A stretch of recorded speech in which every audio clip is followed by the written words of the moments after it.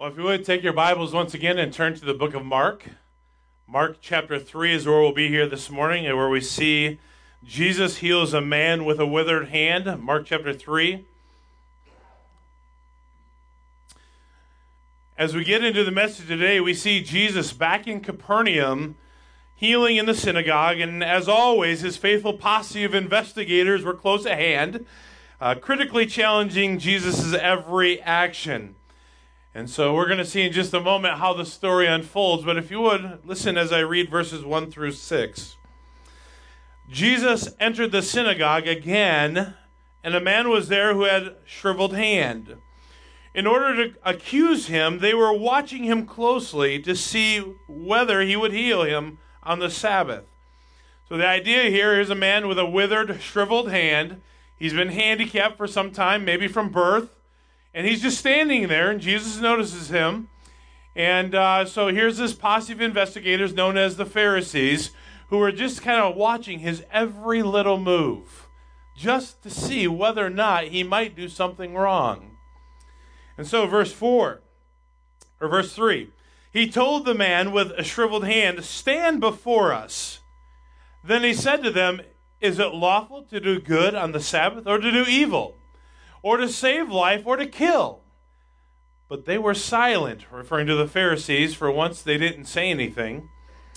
After looking around at them with anger, he was grieved at the hardness of their hearts, and told the man, "Stretch out your hand."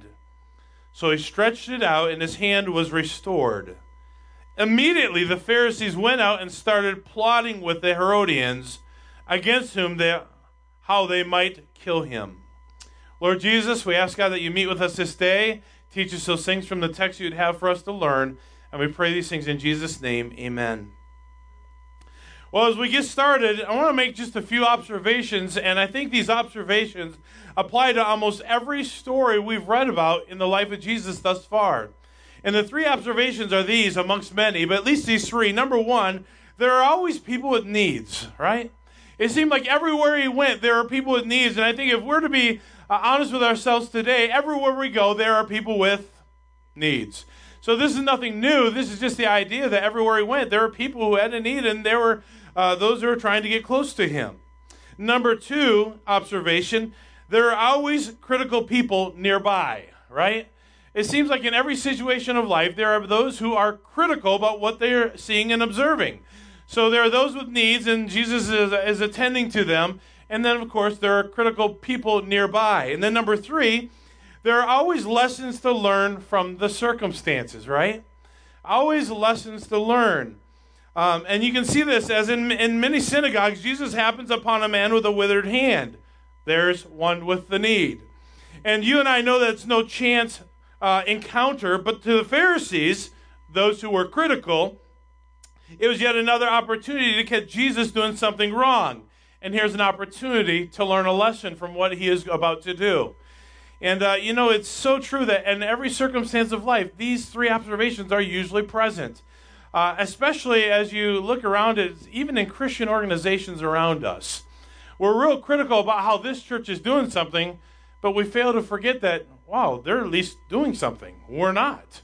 Or they're doing it this way and we're doing it this way, but somehow our way, even though it hasn't been too effective, is better than their way of doing something. There's always the needs. There's always those that are critical about how something is going to be addressed. But really, I think what we need to look for is, what is the lesson that God wants to learn in that? What is it that God wants to teach us through the needs that are around us and the critical people that are oftentimes there? And I was just reading as I was preparing for my message last week, in John chapter 11, these three things were there.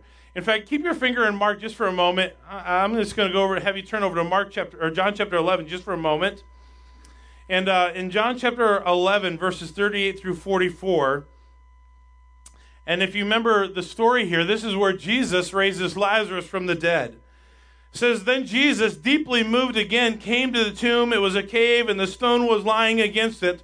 'Remove the stone,' Jesus said. Martha, the dead man's sister, told him, 'Lord, there is already a stench because he has been dead 4 days.' And Jesus told her, 'Didn't I tell you that if you believe, you would see the glory of God?' So they removed the stone. Then Jesus raised his eyes and said, Father, I thank you that you heard me. I know that you always hear me, but because of the crowd standing here, I said this so that they may believe you sent me. And after he said this, he shouted with a loud voice, Lazarus, come out. And the dead man came out, bound hand and foot with the linen strips, and with a face wrapped in cloth. And Jesus said to them, unwrap him and let him go. Now there was a circumstance that took place before all that. He was sick. And Mary and Martha, the ones that were always there nearby Jesus. In fact, it was the one that, Mary wet the feet of Jesus and then reached down with her hair and dried his feet. This same person, as soon as there's a problem, what was the immediate response? Call for Jesus because he can fix this. So there's the problem. There's the one in need. And then there's the critical people. Well, Jesus, he could, if he's so great and he can do all these miracles, why didn't he come and take care of it? There's the critical people. But the lesson to learn is that, wait a minute, this sickness is not unto death. It did this that God, the Son of God might be glorified. But it's interesting to notice in the story of Lazarus is that Mary wanted him to come right away. But guess what Jesus didn't do? He didn't come right away. If you read the first few verses of John chapter 11, you find out not only did Jesus not come when Lazarus was sick, he stayed there where he was for 2 full days. You say, well, that's crazy. Right. Because he doesn't always do things the way we want him to do it. Not only did he just stay there for a couple days, after the couple days were up, he went the opposite direction back into Judea, and his disciples says, well, wait a minute, Jesus, you know that you're not probably welcome there. They wanted to stone you there. So what's he do? Goes back the opposite way. He still didn't go to what was the obvious need, because Jesus doesn't always respond the way we want him to respond in the timing that we want him to respond in, right? But he does what he does so that the lesson might be learned. And the lesson is this, that God gets the glory in everything. And that's what he's doing here in our story in Mark chapter 3 here. So he's in there, and you see what happens here as the story unfolds. You have the one in need, you have those who are critical, and the opportunity to learn the lesson. So the Pharisees watched him to see if he would heal the man in verse 2. It says, in order to accuse him, they were watching him closely to see whether or not he would heal the man. They watched him closely. Though they did not see a man in need. You notice that? They didn't really see the man in need. They saw Jesus, who may potentially be doing something sinful on the Sabbath. And so they were so intent on looking and finding a fault in Jesus that the man in need was just standing there. I wonder how many times in our lives we're critical of a situation, but we fail to see the need in it because we're too busy over here looking at what we think is a bigger issue.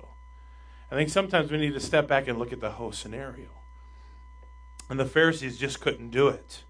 They were waiting for Jesus to really mess up. And under the Mosaic law, the working on the Sabbath was a capital offense. And you say, well, is that really working? I think they were working harder with their, observing their to-do lists and what not to-do lists, that they failed to see what was actually happening. So in Exodus chapter 31, let me read just a couple of verses as what they were referring to. Exodus 31, beginning with verse 14. It says, observe the Sabbath, for it is holy to you. Whoever profanes it must be put to death. See, in their minds, in the Pharisees' minds, Jesus was profaning the Sabbath. He was doing something very wrong. So he says, if anyone does work on it, that person must be cut off from his people. Work may be done for 6 days, but on the 7th day, there must be a Sabbath of complete rest, holy to the Lord. And anyone who does work on the Sabbath day must be put to death. So they were very adamant that Jesus was doing work on the Sabbath, and therefore, well, that's just not good for him. Jesus showed boldness to his critics, though. And I see a couple of things that take place. In his boldness to confront their hypocrisy, Jesus calls for the man with the withered hand to stand up. In fact, we see that right away in verse 3. He says, he told the man with the shriveled hand, stand before us. Now, this particular situation is a little bit different from the other stories that we see Jesus where he's doing miracles. In some of the stories, you see the people confronting Jesus and finding him because they had a great need that they wanted Jesus to take care of. This is not necessarily a chance encounter, one that God knew would take place for sure, but Jesus happens to walk into the synagogue and the man is just standing there. It wasn't like the man with the withered hand was out looking for him. Jesus found him. And so in this moment of boldness against the Pharisees, stand and come forth. And the man comes forth. Now, think about this just for a moment. Just kind of put your thinking caps on and just kind of think about this just for a moment. What must it have been like to be handicapped in that day and age? I mean, think about it. We live in such an advanced day that we have every medical device and need within arm's reach, so to speak. Can you imagine being crippled, not able to walk, maybe not even to have use of your arms and your limbs, but not having an electric wheelchair? Can you imagine?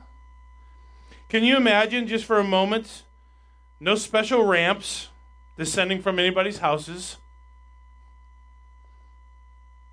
Can you imagine just for a moment, no modern x-rays or MRI devices to really see what the issues are? Can you imagine no prosthetics with electronic hinges and shock absorbers and so on? To be crippled, to be handicapped in that day was probably very difficult. If you couldn't work with your hands, if you couldn't use your feet to get to and from work, what was your only alternative? Beg. But here's a man that Jesus sees with a need. And immediately, because Jesus is full of love and compassion, he seeks to do something about it. Can you consider just for a moment not only life as a handicapped person in this particular day, but consider the emotions of at the moment standing before all those people. Now for a moment, you're that handicapped person with a withered hand that's useless, unusable. And Jesus is telling you to step forward on one side. And on the other side are all the Pharisees who are about to condemn him. What should I do? He wants healing, right? So he's going to take that step. But in taking the step, he's in the radar of these guys here watching him. Everyone is tense except Jesus. He's bold. He has no fear. What should I do? Might be going through his mind at the moment. But this is where Jesus once again speaks forth in boldness. Verse 4. Then he said to them, "Is it lawful to do good on the Sabbath or to do evil? To save life or to kill?" But they were silent for once. I added those words. Obviously, it would be wrong to kill or to do evil on the Sabbath. We know that. But then it was wrong to do that on any given day. That was the exact point. It's wrong to do that any day. However, in similar fashion, what about saving life? Let's hypothetically suppose that it's the Sabbath, but your neighbor's house is burning to the ground. What do? It's the Sabbath, but your neighbor is having a stroke or a heart attack. Do you call the ambulance? I mean, that would cause those guys to have to work. Or do you just let them die? Suppose just for a moment that your neighbor's baby fell into the pond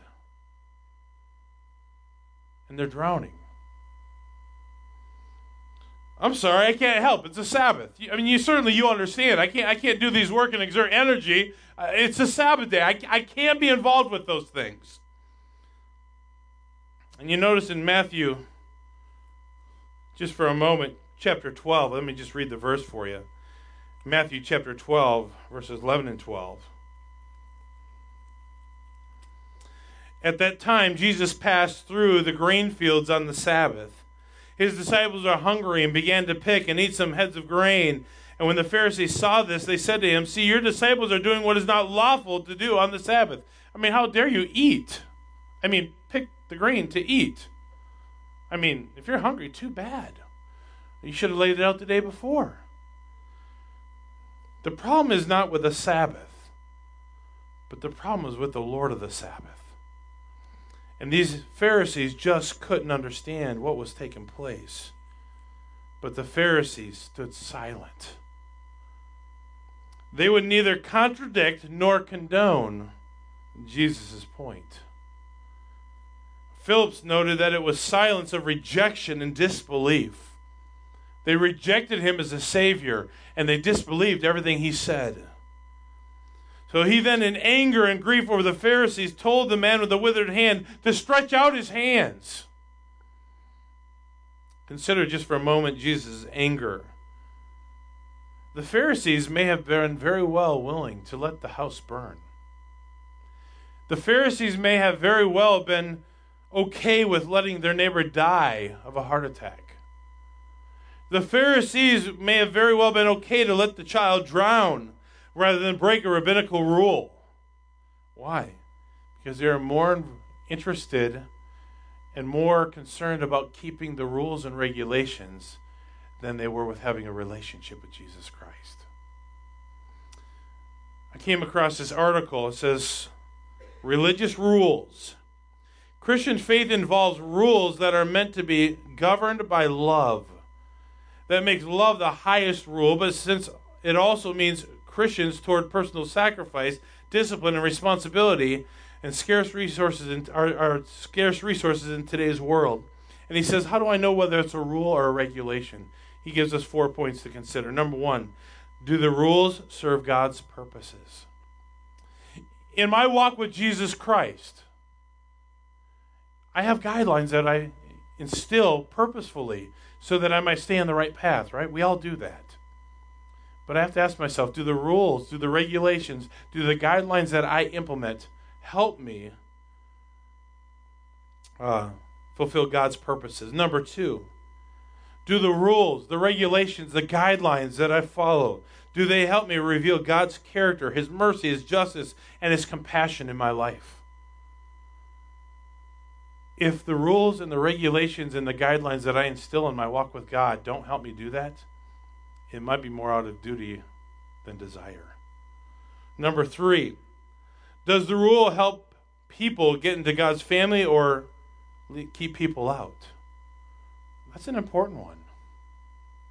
Do I make it so difficult for people to come into God's family because of what I say they must do and be before they even come to the place of understanding who Jesus Christ is and what He's done? If so, it's a rule. A religious rule rather than part of a relationship. And number four, does the rule have strong biblical roots? Good rules pass all four of these tests. Do they have good biblical roots? See, we're good at putting rules and regulations in our life, aren't we? I think we all do it. We don't mean to. We don't intend to, but we do it. And we need to make sure that at first and foremost there's a relationship with Jesus Christ first. And that came from the Life Application Bible Commentary on Mark. The Pharisees could not make Jesus conform to their religion or their rules. And because of it, they were upset. And here's another thing that the scripture draws out here. Jesus knew the hardness of their hearts, and He was grieved by it. Look at the verse there. Verse 4, it says at the very end, but they were silent. And after looking around at them with anger, He was grieved at the hardness of their hearts. He was grieved at the hardness.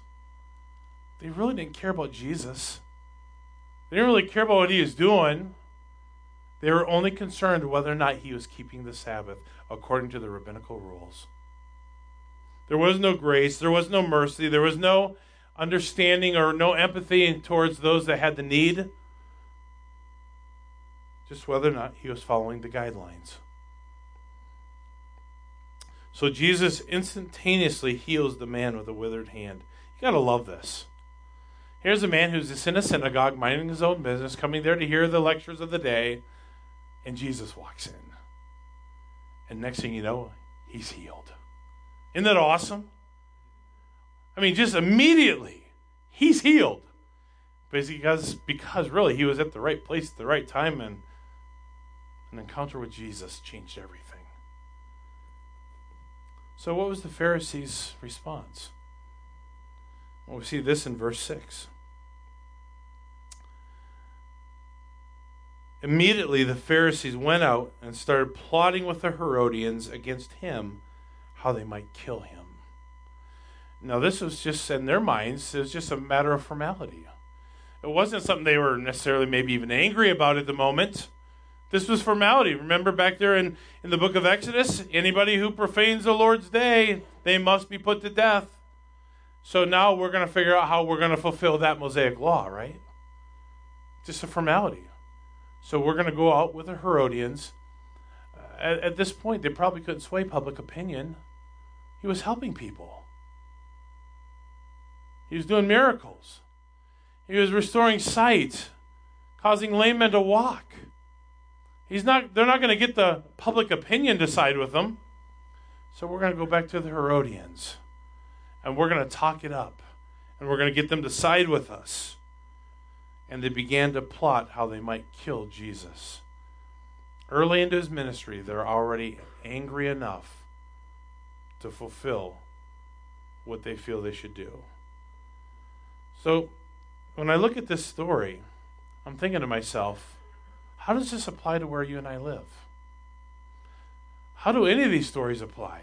We've noticed that in every one of these stories, there are things that we can learn and apply to our lives. So what is it that God wants us to learn in these stories? I think there are at least three things here. I think, first of all, the thing that jumped out to me was to guard yourself from having a critical spirit. It's so easy to have. I'm telling you, every time I get in my vehicle on a trip, not so much around town, but on a trip, cruise control. Somebody inevitably's got to get in front of you and slow down. I just want to shoot them. In Christian love, of course. I just want them to be done with me. Get out of my lane. I just want to be able to drive down the highway with my cruise and somebody actually know and understand the dictionary definition of yield. I think in the modern culture, the definition has changed to hurry up, put the foot on the metal, and just get in front of the guy as fast as you can, then slow down. Merge means yield. It means come in behind, not get up, speed up, and get in front of. I can get critical that fast. I know me. I'm very much, and before I crucify the Pharisees, I have to say I'm often like them.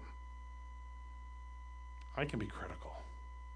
And I hate that because it's not Christ-like. But that was the thing that God jumped on me for as I was studying for this. Guard yourself from having a critical spirit. Number 2, am I willing to extend the grace when needed? Well, no, I'm angry. You ticked me off. Sounds fair enough, right? I struggle with it. Anyone else? That's me. Extend grace. I don't want to. I'm just minding my own business. And in family situations, sometimes it's hard. Distant relatives, hard. They're critical of you and you don't want to extend the grace. You mind your business, I'll mind mine, and just leave me alone. Sounds fair enough. Except for it's not Christ-like. Another thing that the story brought up for me was number 3. Develop a great relationship with God rather than rules and regulations. I need to be more concerned about what Jesus is trying to do in my life than about what someone else may or may not be doing. The Pharisees were constantly, in every one of these stories, self-serving. They are masters at knowing what someone could do and what they could not do. And rather than developing a love for God himself, they're worried about whether or not other people were spiritual enough, whether or not they were following the rules and regs. I don't know about you, but the story speaks a lot. We can get caught up in the fact that just a simple story. Or we can say, wow, I need to guard myself so I don't become like the Pharisees. I need to extend grace. I need to develop a relationship with God rather than be bound by rules and regulations. What is it that God's trying to teach me through this?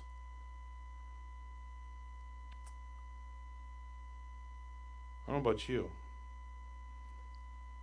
but I know I got so far to go. Every day is a challenge, is it not?